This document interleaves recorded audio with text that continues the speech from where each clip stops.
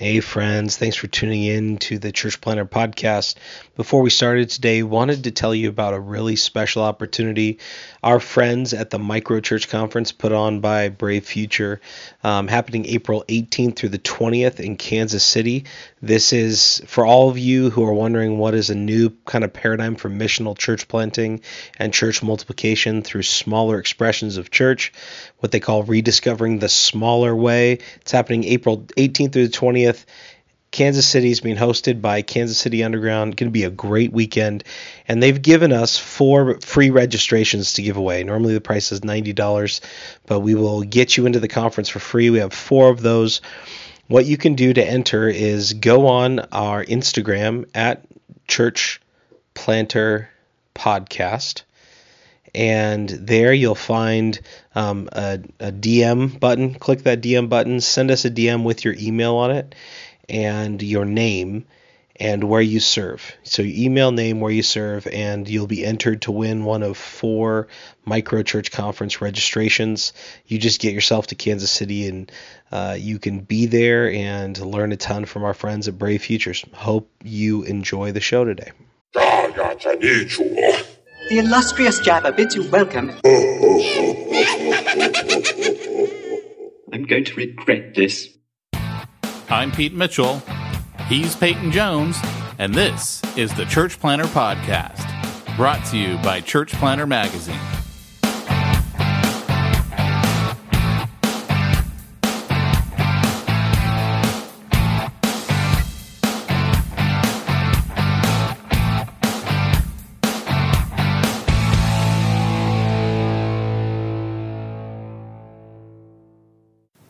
Today's episode of the podcast is sponsored by Portable Church Industries over at portablechurch.com. So I'm getting ready to plant a church again. And here's the deal. The most valuable resource you have is people.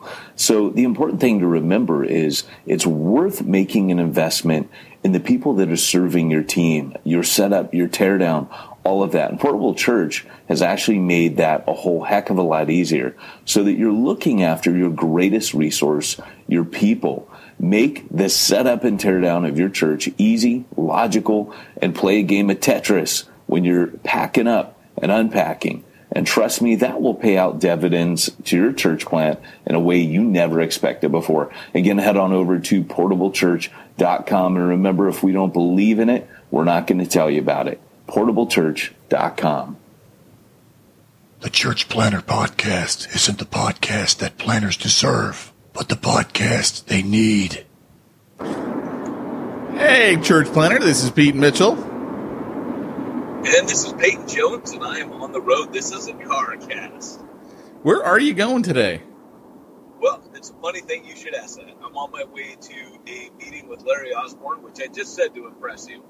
And then from there, I'm going to be in Carlsbad for a couple nights, and then I got to fly to Atlanta.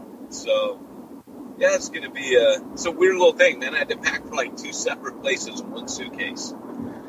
Yeah, see, that would be impressive to me if I had any idea who that was, but I really don't, so it doesn't do anything for me. He wrote a rad book called Sticky Teams. Yeah, he's had some really cool stuff that he's done. So, yeah, man. So, we were talking about our podcast the other day and how we do afternoon podcasts. We're kind of, when we do the afternoon podcast, we're kind of like SpongeBob and Patrick when they go to the Goofy Goober ice cream parlor and they've had too much ice cream and they're like, they're ice cream drunk. They're not drunk, but they've had too much. They have like ice cream hangover. And they've got the whiskers and they're singing songs. And that's how I feel we do afternoon podcasts. So although this is a car cast for me, it's a morning podcast. You got to give it that. That's got to count for something. Yeah, and I just like all of our listener to know, singular, that I don't watch SpongeBob, so I have no idea what you're talking about with that whole analogy. Dude, SpongeBob the movie. I went to a movie theater up in Oregon that served you food while it showed you the movie. And it was the old, like, kind of pub layout where it was like, giant bar tables. And it was like a pub with a movie theater in it. They were showing SpongeBob the movie. and the Hoff was in it. David Hasselhoff had a lot of bald jokes, so it was kind of a win. Well, I'm gonna take your word for it. Yeah, I got no comment on that. Unfortunately, You need to watch a SpongeBob movie. That's all I'm saying. You need to get a little SpongeBob in your life, Pete. I don't think I do. You have kids. You have an excuse. You know, I finally had an excuse to watch cartoons when I had kids. Well, I will say this. Kids have been a great excuse for me to do and get a lot of the things that I couldn't. Like, I always wanted to go to Legoland, but you can't go to Legoland unless you got kids.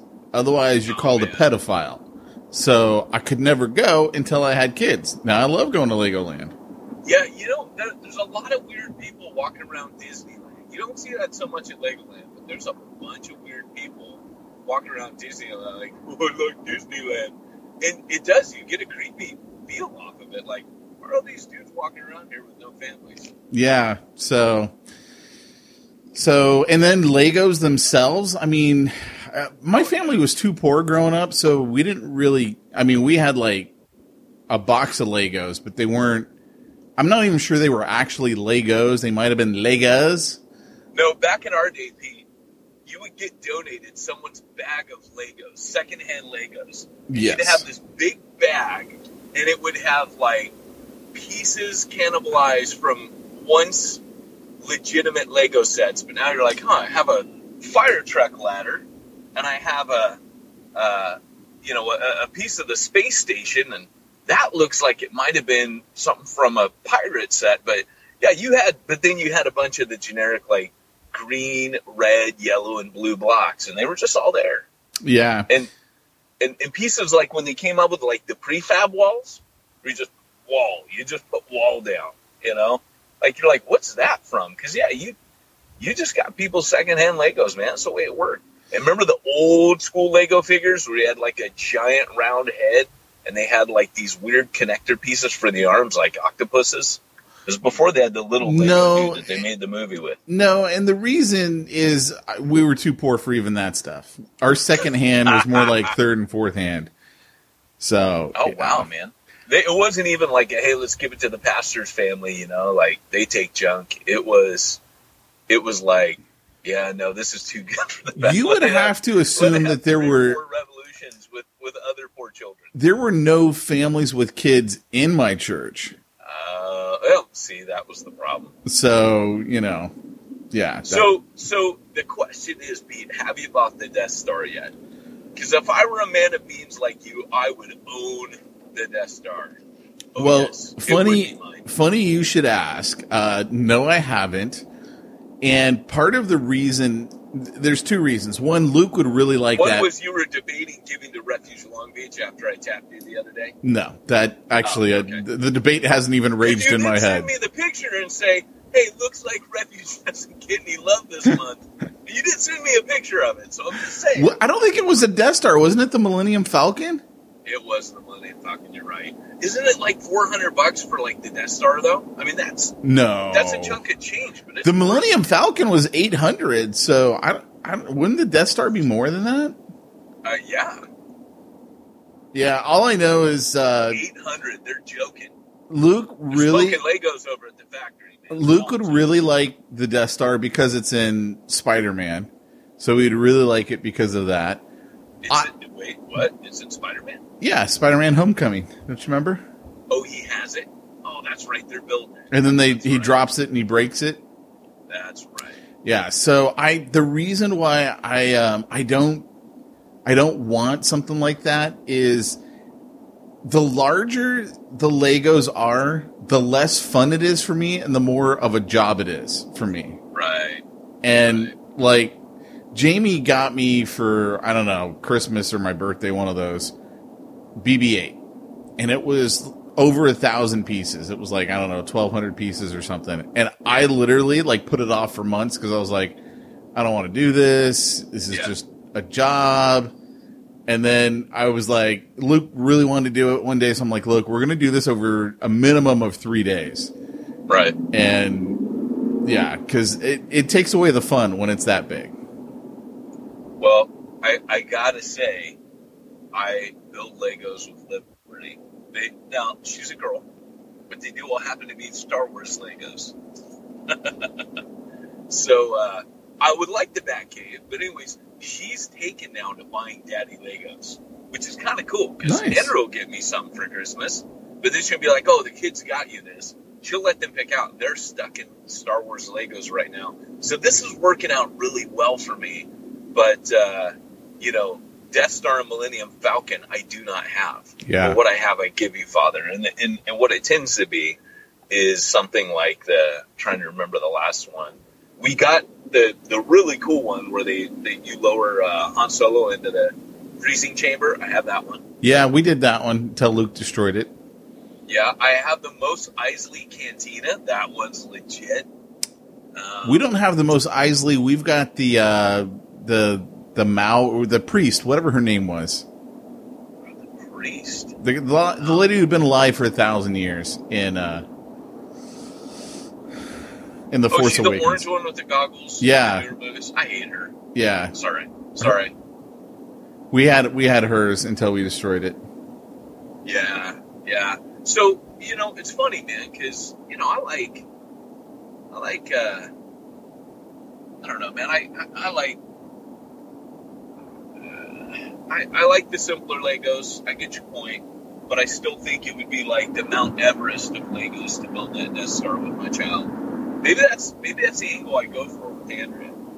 The ultimate bonding experience. Because that's how Andrea sees it. Andrea's like, this is quality time. This is for you. So I've taken to teaching Liberty how to paint miniatures, because that's something I used to do like 20 years ago for fun, man.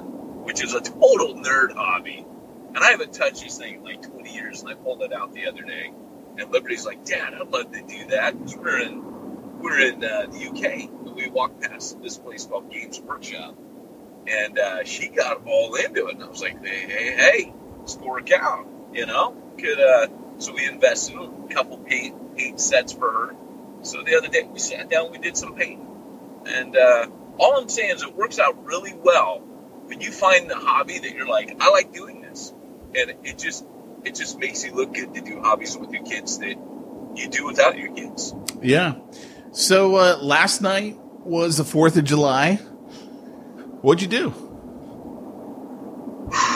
I didn't do anything that fun, man. I mean, I did family stuff. It was cool. Did you light off fireworks? I don't even know if they're legal where you were at. No, dude. I went to, let the professionals handle it kind of place. And Laguna Hills, sat on a blanket in a park with thousands of other people.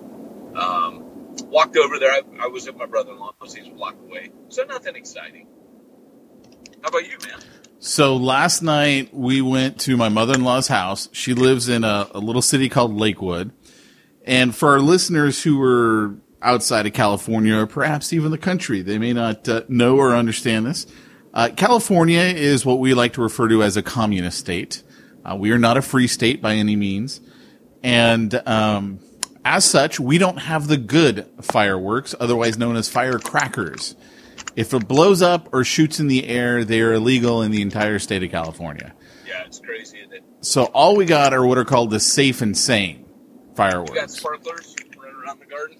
Yeah, and you can't even have the metal sparklers. Like, they got to be some other type of sparkler because too many kids have burned their hands. So they're legal in Lakewood. They're not legal where we live, but they're legal in Lakewood. So we drove over to my mother-in-law's house. Now, about 13, maybe 14 years ago, we were living in Bellflower. And all of a sudden, one morning, there was a huge boom. It shook our house, shook us, woke us up. And there was a guy in Lakewood, so another city over, whose entire garage was filled with all the good stuff, the illegal stuff. Oh, no. And it exploded. So, Oh, no. yeah. And it shook, and we were, miles away in a whole nother city, and it woke us up and shook our house. Like, that's how much of a boom. Like, blew the house off the foundation, the works, right? And so before that, Lakewood was like a war zone on the 4th of July. It just, anything you can imagine, it was going off, and the cops looked the other way. After the guy's house exploded, which wasn't even around 4th of July, like, it was a totally different time of year. He just stocks up and had it, right?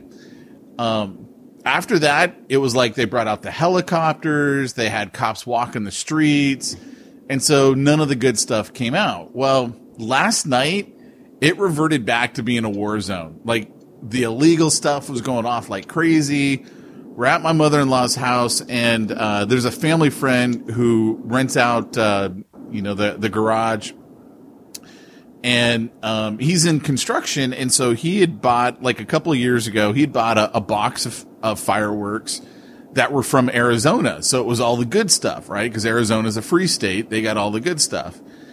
And so he's sending up the mortars, and I'm enjoying watching them. And he offers me, hey, do you want to light one of these off? And I'm like, no, because I'm thinking, I really worked hard, as you guys know, to get my concealed carry weapons permit. And I'm like, I'm not screwing up my permit, right? Because this would be considered an unwise decision, and they could yank it from me. And plus, I'm carrying. I mean, we're in a war zone. I'm carrying, and I don't want the cops coming over to me and then I got to tell them, by the way, I got a firearm on me and all this other, right? So I'm like, dude, you go for it. I'm just enjoying watching, and I'm firing off the safe and sane fireworks, as they call it. And so there was a bit of a wind last night where we were. And so he's taping most of them down to make sure that they don't, go in the wrong direction. Right. And then he chooses this one, and he doesn't tape it down. And all of a sudden, man, it flies over on its side, and it's like shooting everywhere, dude. It is shooting the neighbor's car, the neighbors across the street, got like 20 people on their lawn. It's shooting them. It like whirls around, and I kid you not, dude, it is like aiming directly at Luke, and all I could think is, oh crap, right? So I quickly just step in front of him, block him. Are you talking like Roman candle? Oh no, the Roman candle ones were stupid. I mean, I was like, look, Roman candles are meant to be held in your hand and shooting your friends. That's what Roman candles are for. Of course they are. Yeah. These are like some of the bigger ones that shoot up in the air and blow up and stuff. And so fortunately it had run out like that, even though it was facing Luke and then therefore me, because I sacrificed my body. I ran in front of him. It was out, right? It was out. It was done. And so, but it still looked good. It was kind of like me with the hobby thing. It just looked good that you. It actually made me feel good. I was like, okay, good. So that is my first instinct is to take care of my kid. I wasn't sure. I'm like, I'm such a selfish little prick. I don't know what I would do. So for me, it was like a hand on the back, pat on the back moment. I'm like, good job, Pete. The longer we're friends, the more our disrespect for each other grows. I was happy, right? I was happy that was my first instinct. So then a mixture of pride and horror is going through me at the same time. This is a beautiful summary of our friendship. I was happy though. This was a good thing. This isn't bad. Oh, this is wonderful. It's just that it was a question. That's all. Well, of course it was. I'm such a selfish prick most of the time. I have no idea, right? Until I'm faced with that moment. So then one of the neighbors from across the street, I don't know if he lives there. I don't think he does, but it's just big black guy. He comes walking across the street and he asked me, he goes, "Hey, what happened with that last firework?" And I'm like, dude, don't look at me. I'm safe and sane. Ask him, like right? You had done it on purpose. I'm like, dude, go talk to him. And my buddy's like, yeah, we're taping them down now. We didn't realize we needed to tape that one down. The guy's like, okay, that's cool. And I was just like, dude, I'm not getting in trouble for this, man. I did not, but why are you approaching me? I'm not the one firing them off. Go talk to the other guy. And then literally right when, my buddy went out there to go light, one of the big ones, an unmarked cop car goes driving down the street. Oh, no. Right next to them all. And I'm like, dude, you know who that is, right? And he's like, yeah. And I'm like, all right. So it was interesting, man. It was interesting. It was a war zone in Lakewood last night.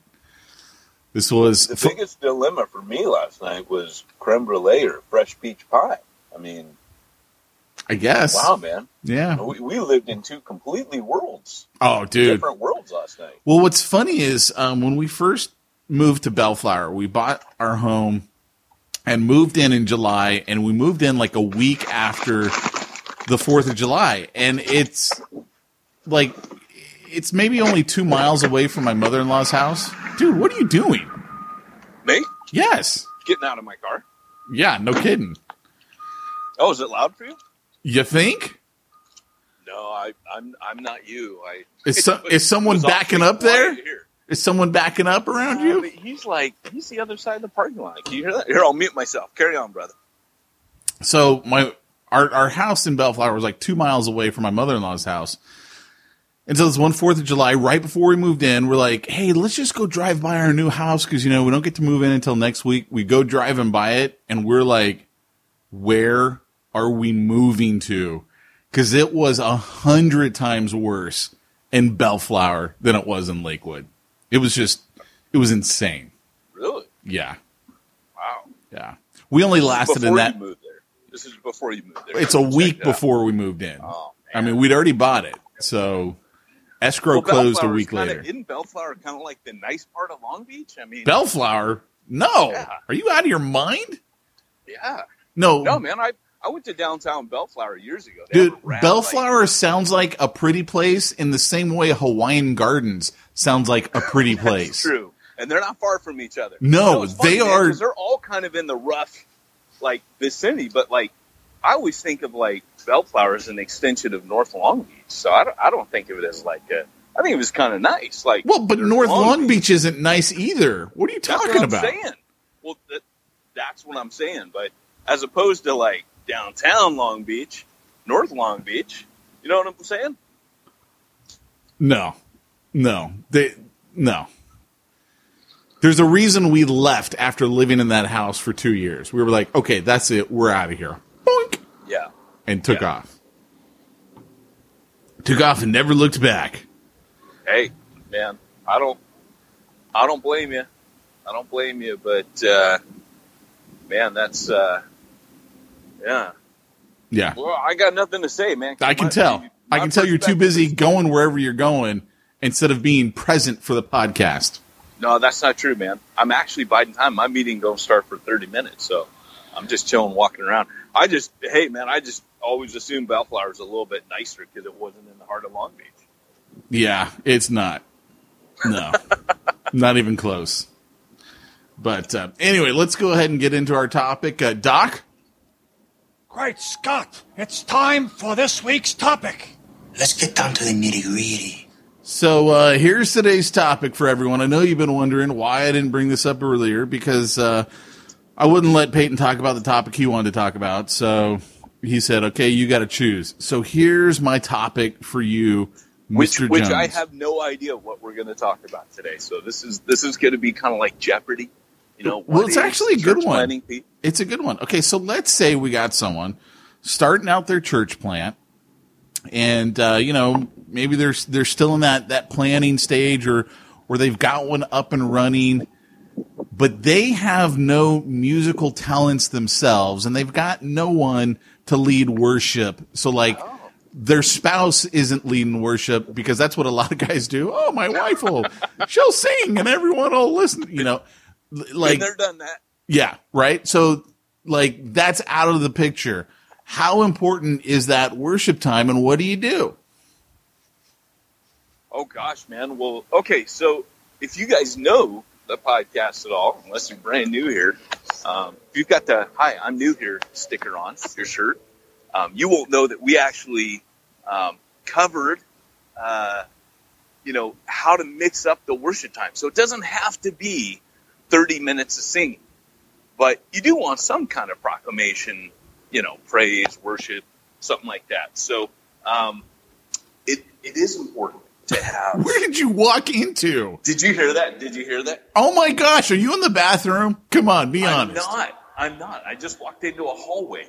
Yeah, you did. I walked back out. There we go. So our podcast just gets more and more quality every episode. You like that? You like that? You know, it's funny because I was talking to someone this week about our podcast, and they just said, man, the way you guys just screw around, you know, on one hand it's serious, but on the other hand, you don't take it super serious. It's not like you're trying to be famous. He's like, we need that, man. We need that levity. We need that laughter. We need that. We just need to not take it so seriously. So, mission accomplished. So, yeah, you know, what do you do? I've heard everything from guys putting on, like, backing tracks to singing a cappella to hiring people out, you know, hiring other worship leaders to come in to help you out. Like, that's one thing for me that I still kind of, I don't understand why people don't get visiting worship leaders. Like, if you come to Refuge Long Beach almost every other week, there's a visiting worship leader. Sometimes there's we got a guy named Paul Duke. He typically leads prison worship services. He comes in once a month. Then we got another guy who comes and gives our worship team a break so that they can, they'll back him, but they don't he comes with everything ready. He leads it. They might be there just doing a little bit of background stuff. It'll be like a thin down worship band. And then we got our full worship team that does every other week. You know, I called up once a school worship that's in the area because we're in Southern California. We're in Long Beach or on Costa Mesa. I think they're too scared to come over. But the Calvary Chapel School of Worship, I called them up and said, hey, guys, you want to, you know, there's more of you than that want to play than churches that what have you. Come play with us because I was trying to give our worship leader a break back then. I mean, there's always that in any church, there's always the cheesed off worship people that are second stringers, or, you know, and it's really simple. Just talk to the worship leader and say, hey, do you have anyone who's kind of waiting in the wings that's like your backup person that I could borrow every once in a while? It doesn't even have to be every week. They don't have to make the move to your church. You can just get them to come a little bit. You follow? I do. That's very helpful. You know what's interesting, too, is at Long Beach, I remember when we were going there, there was one group that came in that was really, really bad. And, I mean, it was like Jamie was like, wow, this is bad. And I'm like, wow, okay, I'm tone deaf. I wasn't sure. I mean, I thought it was bad, but she's saying it's bad. I know it's bad. What do you do when that happens? Like, where you're like, hey, they really want to volunteer. They really want to help out. They'd maybe even make the move and start coming to your church, but they're not good.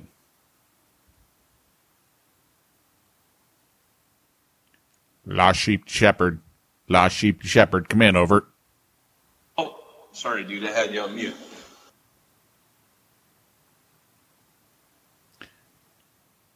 Hello. Can you hear me? El Doctor. Sorry. So, yeah, you know, that guy that you're talking about, sorry. I don't think you even know who I'm talking about because you weren't there then. I know who you're talking about. No, I was there. No, you weren't. You had already moved on. Okay. Now, there are a couple people, so I'm going to there are a couple. I'm sure. I'm right. I'm sure. No, this is great because it's good for people to know that we've all had some bad experiences for sure. So, one of them was, now this guy, I actually really liked him. He was I asked someone, hey, is this music in the background really loud? No, but I mean, we can hear kids screaming or whatever. Because just picture I'm talking and dancing at the same time. Nice. I'm like busting out some moves while I'm doing the podcast. But yeah, you know, there was one guy, and the guy who recommended him, remember how I told you we had an EV free and they were sending people over to us like every month?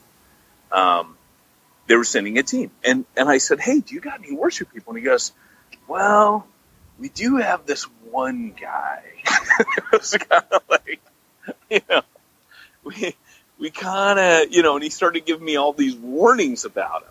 Yeah. Well, he came. Do you remember him where he goes, he comes, and this sounds so cheesy, everybody, but it was fascinating because all the church people are like, this guy is so corny. and all of the unsaved people dug him. Oh. And he was spirit-filled. Remember the guy, he comes and he goes, I'm wearing my red shirt today, or I'm wearing this shirt. And he started off talking about what he's wearing. He started talking about his shirt. I remember a guy talking about his shoes. Okay. I don't know if that's the same dude. But he starts talking about, my shirt's red because, this and that. It's like kind of like Valentine, like I'm going on a date, blah, blah, blah. And it's, and I think he started talking about date with Jesus.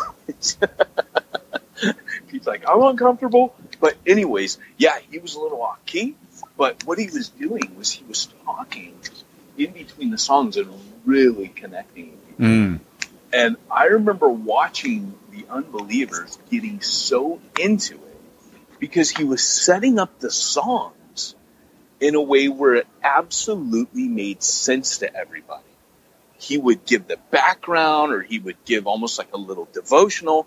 And the thing that the guy warned me about is he said, he's going to talk a bunch and we have to tell him to be quiet. So afterwards, I went back to my friend and said, he was rad.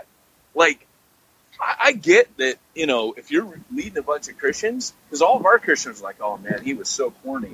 I said, but did you watch? I've never seen these people. There was at that time, we were in the school, there were probably 10, 15 unbelievers sitting in the first couple rows. And I don't know if you remember that family. His name was John, and he lived in Long Beach. They could walk to the church from where they're at. Anyways, they had brought people for the first time, and some of the food cart people, remember the feeding team people, and they went off on that whatever food truck show, I remember you talking about that, yeah. Yeah. So some of those people were there, and we had the one girl, she was African-American, Puerto Rican, and she had the really big hair, crazy hair. She looked kind of cool. Do you remember her? Yeah, I do. Yeah. Yeah, so, and she had come, and she used to bring, a bunch of people with her. They were all, super into it. I'm like, this is, he split the room. But I was like, I'll have this guy any day. Because I've never seen John and his family worship. They've always just sat and they were worshiping. And I was like, this is truly leading worship. So anyways, that was one guy, but he was off key. The Christians didn't like him. And what if they're to me, I can hang with that, right? Because it's all about reaching lost people. What about when they're not good musically? Right. They're not good. So they can't hold a tune. They're not good on the guitar. Or maybe they play songs way too slow that are not meant to be played that slow. So there was a team that came. He played. Yes, you're right. I was not there. It was a dude, and he played. And then they came maybe a month later, and he wanted to come regularly and be our worship leader. Do you remember? I remember a team, yes, and I don't want to point anything out that would make anyone feel awkward, so I'm going to leave it at I remember a team. I'm sure he doesn't listen because he was really mad because I had to take him aside, and this is, it's a bit like Shark Tank when Mr. Wonderful says you're not doing anybody any favors here. You're not helping them. I had to take him aside and say, man, I really appreciate the part, but we're going to keep. I'm going to ask that, you not join the rotation. He goes, why? And I go, well, I just think, it's a different, and he goes, what do you mean? Why? And he kept pressing me, and I finally said, brother, you're putting me in a hard position, but guys just aren't good. I don't want to be that guy, I don't want to, he was trying to serve the Lord, but I said, man, it's really hard to listen to this worship. And you just don't, I've tried to let him, hey, you don't really fit Long Beach, you don't, because you remember, I remember going into the local coffee shop, tagging a few guys, hey man, tell me about Long Beach. Tell me what, I go, hey, tell me about the musical taste of Long Beach. What are people into? And the guy looked at me, and he goes, well, this is Long Beach. You got to speak up, man. I don't know what's happening to your line. Oh, sorry, man. Yeah, I said, tell me about the musical taste in Long Beach. And he goes, well, dude, this is Long Beach. we're into everything here. Like, and if you look back, like, you know, rap, hip hop, there was a punk scene in Long Beach. Like, everything's come out of Long Beach. And he was right. Long Beach it's very versatile in its musical taste. It's very eclectic. So you can get away with almost anything. I don't know that country music has ever really made a dent in Long Beach. I would doubt that. But jazz, there's a huge jazz. Like, there's all kinds of different music. Rock, I mean, there's nothing that hasn't come out of Long Beach. You know what I'm saying? So you kind of... straight out of Long Beach. Yeah, so you... straight out of Long Beach. But yeah, I mean, so there's a lot of good things that come out of Long Beach. And we were just, you know, I'm trying to tell this guy in a way he doesn't fit the context of Long Beach, which, you know, it wasn't exactly true. So I finally just had to tell him, brother, it's just hard. It's just hard to listen to you lead. And he got mad. And I said it nicely, but and then I heard from the bro, he's mad because you said, and, you know, and I said, hey, I was trying to let him down gently, but he kept pressing, you know. And I mean, look, I'm not a musician, so I probably couldn't really help him in telling him, well, you know, brother, when you're, you know, on the fret and the, you know, I don't know all that stuff. So, you know, when you're playing the chords, I don't know that stuff. Can't keep a beat. I don't know. So, I mean, like, because how many times have we heard church planners go, yeah, I'm learning how to play the guitar.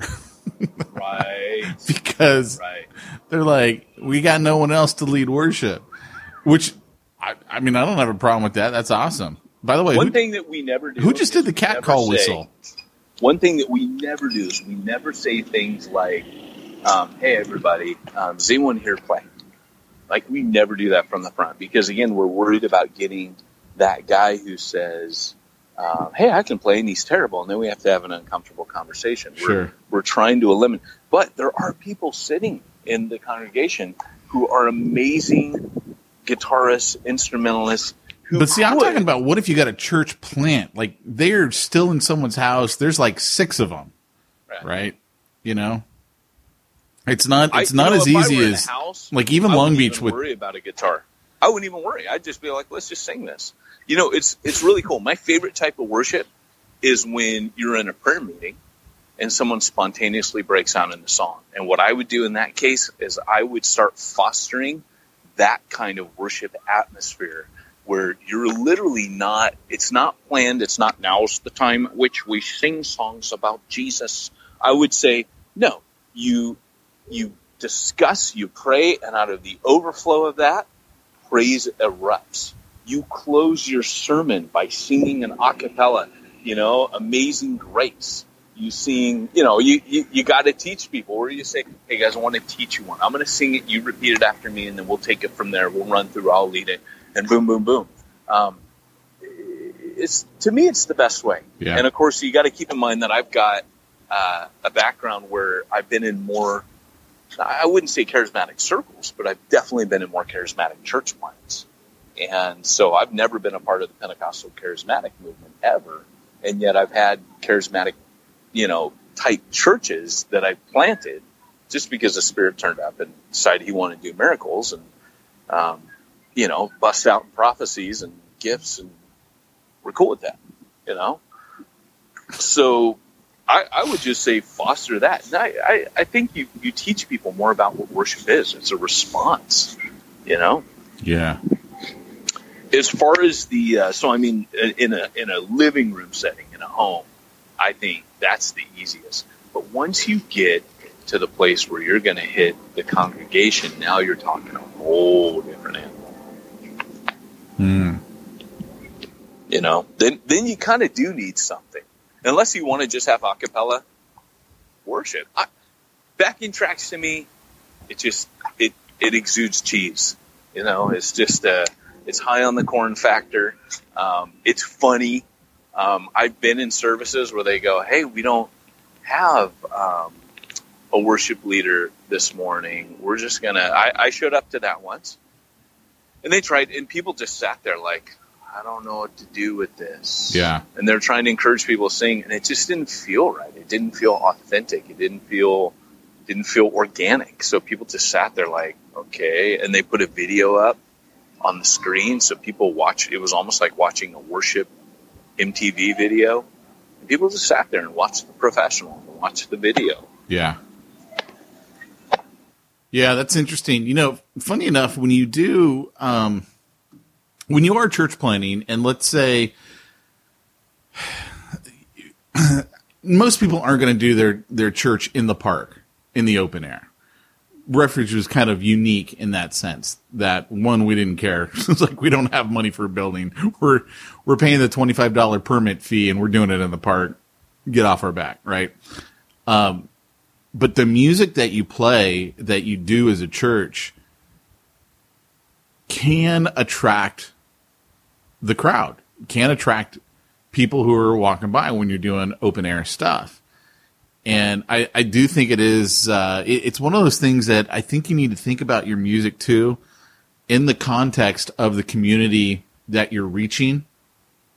And it may not be the music that you loved when you went to your sending church, because it may not, like, it might need to be a different flavor, if you will, a different flair to it, and a different beat even, to attract people in that community. Like, I've made no secret on this podcast, I can't stand praise music.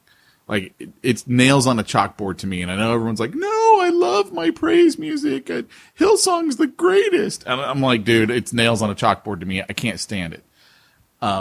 If someone were trying to attract me as I was walking by in a park, that would repel me. Yeah. But I think too, back to an interview we did with Derwin Gray, you know, this has been now a few years, and he was talking about their music, and he's like, look, you know, we've got a good mix of the black community, the Latino community, the white community. He's like, our music's got a little bit of flair to it from the Latino side, and I mean, it was like they had almost like their own music that they were utilizing, and it worked in their context. And I just think that's also something that people need to consider. You know, it's okay to use music that you haven't been used to. Let me just leave it at that. Let me just throw it out there like that. You know? Yep. You know, the thing that I think we got to realize with music is it is a universal tool that brings people together. It can also alienate and separate and divide people, but you're right. I mean, music has inherently within it a God-glorifying aspect. So a lot of times we'll hear things like, oh, you know, just trying to play the great worship band. And because it can be a gimmick, I think people have grown, at least I have, a little more distrustful of it. But it's not a bad thing. And I think we got to be careful not to, you know, just to point out what you're bringing up, that it can really bring people in. You and I have talked before that having non-believers on the worship team, that always turns out very positively for us. We'll have unbelievers on there, and they always get saved. Like, without exception, I've never seen it not lead to someone coming to faith. So, you know, when we talk about worship, when we talk about instrumentation, even if a guy's playing like Rage Against the Machine, I take R.C. Sproul's take on that. You know, if it's good music, it automatically glorifies God, regardless of what they're saying. It's the talent itself that glorifies God. It's why the Catholics, and even in the temple, where God was like, hey, I want your skilled musicians, your skilled artisans, your skilled weavers of fabric, your skilled gold workers and gilders. I want them to glorify me with their artistic talent. So we need to remember that. Yeah. You know, C.S. Lewis was like, second-rate lyrics set to third-rate tunes. That was his summation of worship. I would love to see kind of a revolution in the work. I do think there's some good people out there doing some. I've recently tuned into Citizens and Saints. I know I'm like years behind. Dude, talk up. Speak up, bud.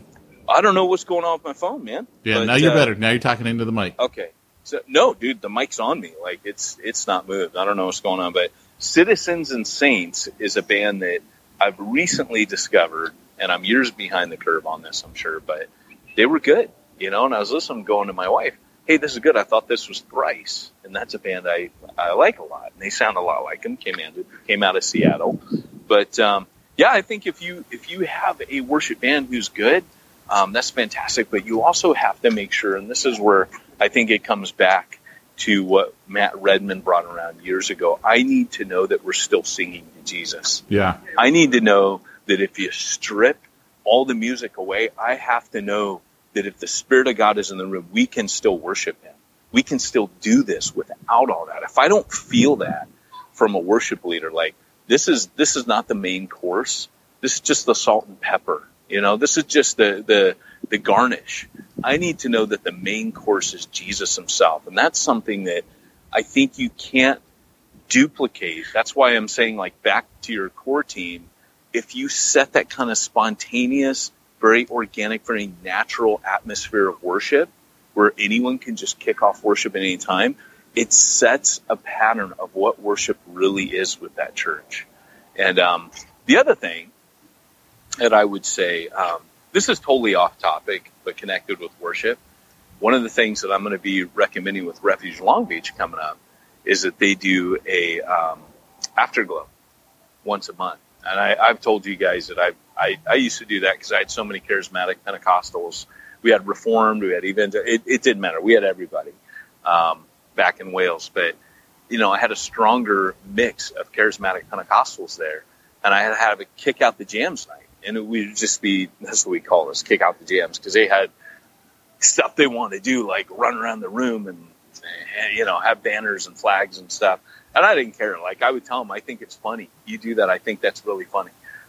It doesn't do anything for me. But if you want to express Jesus like that, we'll have a night where you can do that. We won't bring any non-believers because we stick to the no crazy rule. But if that's what you want to do, we'll kick out the jams once a month. And it was great. And to be honest, the night never got crazy. It just got deeply spiritual. And what I would say, just because I gave them the permission, but I would always be honest with my congregation. I tell them, like, hey, I think you're funny when you do that. I'm going to probably laugh at you. But, just know we're friends, and I trust that that's a beautiful thing coming out of your heart. But it just looks funny to me. But, the cool thing is I want people, if they feel they need to dance before Jesus, to have that opportunity. If they feel they want to clap their hands, I mean, you go to Hawaii. I remember speaking at churches in Hawaii. I used to get all the good gigs. But they would hula dance to worship. Sure. And I remember thinking, this is rad. Like, I love that different people express themselves differently in worship. And I want people to be able to do that. But it's got, I would say to all of you church planners, please don't just relegate worship to your Sunday morning service, because you are doing your people a disservice if you teach them by your actions and how you've structured things that that's the place for worship. Have an afterglow. Have times of worship and prayer where the people can just come, and it's just that. It's at the feet of Jesus time, and that's all we're doing, and that's all we need to do. Does that make sense? Yeah, it does. So, anyways, well, hey, I wanted to just kind of spend some time, Pete, talking about and all that, looking for worship leaders, and it's the same segue every time. All that looking for worship leaders, Pete. Teach your people about worship, planning these afterglows. Surely it doesn't leave enough time for, things like planning your finances, tax exemption, and doing your accounting. Does it, Pete? Well, it's funny you should mention that, because that's the exact same reason that we use SimplifyChurch.com, because they take care of all of that junk work that we don't like to do. Plus, they even do worship leading for us, which is really a major benefit. Yeah, they provide some of the best backing tracks. They have over 10 songs, Pete. And sometimes Josh Henry will do a live stream, and he'll just get there right in front of your church and lead worship. It's awesome. Oh, yeah, absolutely. And he's got plenty of assistants that do the backing vocals, and a little bit of tambourine every now and then, but that's an extra fee, of course. Tambourine. And for those of you living in Southern California, we have maracas available, too, for an extra charge. Hola, Espanol. And that's at simplifiedchurch.com. Well, hey, this has been a podcast from Pete Mitchell and Peyton Jones. We're not going to say anything other than that. It's just been a podcast, the Church Planter Podcast. Hey, guys, thanks for joining us today. Peyton Jones, Pete Mitchell, Church Planter Podcast, reminding you, if you want to reach the ones nobody's reaching, need to go where nobody's going, and do what nobody's doing.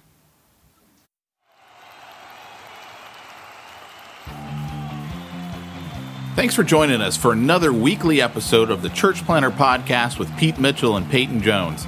We'd love to hear your comments on this episode of the Church Planter Podcast.